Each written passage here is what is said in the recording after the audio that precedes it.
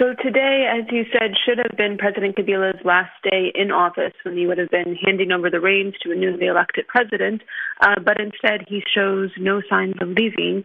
And we've seen opposition leaders, pro-democracy youth activists, and others say that they will go to the streets to try to push Kabila to step down. In the past couple of days already, we've seen heavy deployment of security forces in Kinshasa, Goma, and other cities. And there's a real sense of fear, loss of tensions in many parts of Congo. And people, are concerned that there will be more government repression in the coming days.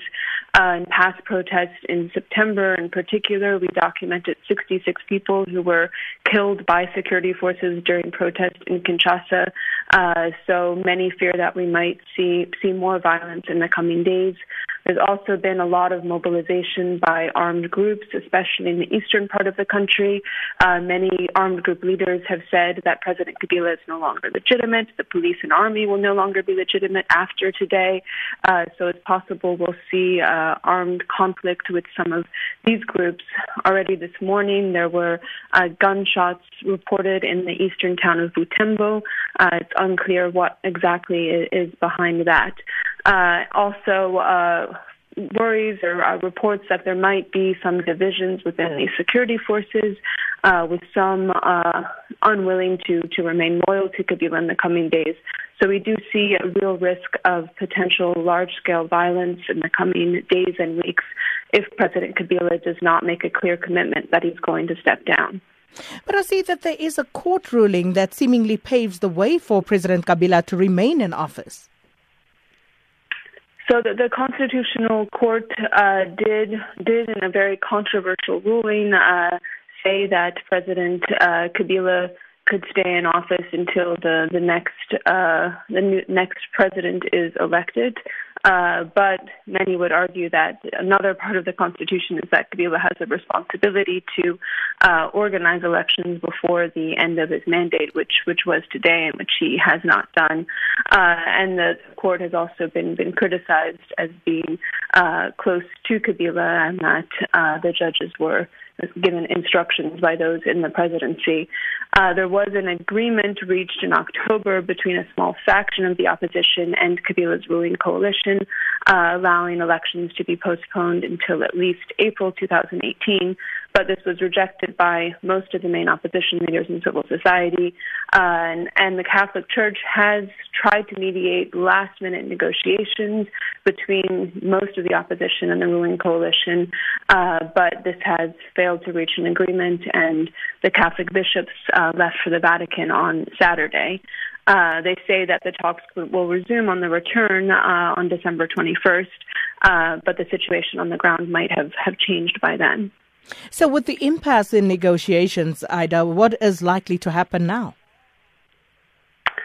So we'll see. I think the big question is how much people will be able to mobilize in the face of government repression. As I said, there's heavy deployment of security forces. Police announced yesterday that any group of 10 people gathered together will be dispersed. We've seen a number of arrests of pro-democracy youth activists, opposition party members, and others in the past few days. So it's, I think that the question is whether people will be able to get out on the streets to mobilize. So far today, it seems that things are quiet. It's still early, but we're hearing reports again of security force deployments in the big cities. Many say that today Kabila it's his last day in office. He has until midnight tonight as the legitimate leader. So some have said that today will be more of what they call a ville morte, or a dead city, and then protests will start tomorrow. But it's difficult to predict exactly how things will play out.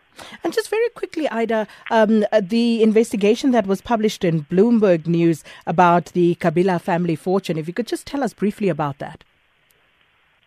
Right. So a groundbreaking investigation was published last week by Bloomberg News about the fortune that Kabila's family, himself, his wife, his two children, and his brothers and sisters, what they've amassed since President Kabila came to power in 2001.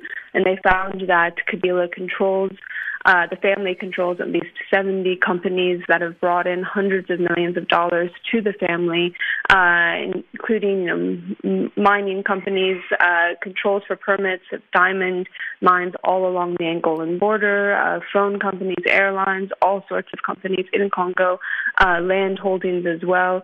And the conclusion of the Bloomberg report was that this might be one of the reasons why Kabila seems to be digging in. He's amassed such a great fortune and is not willing to give that up.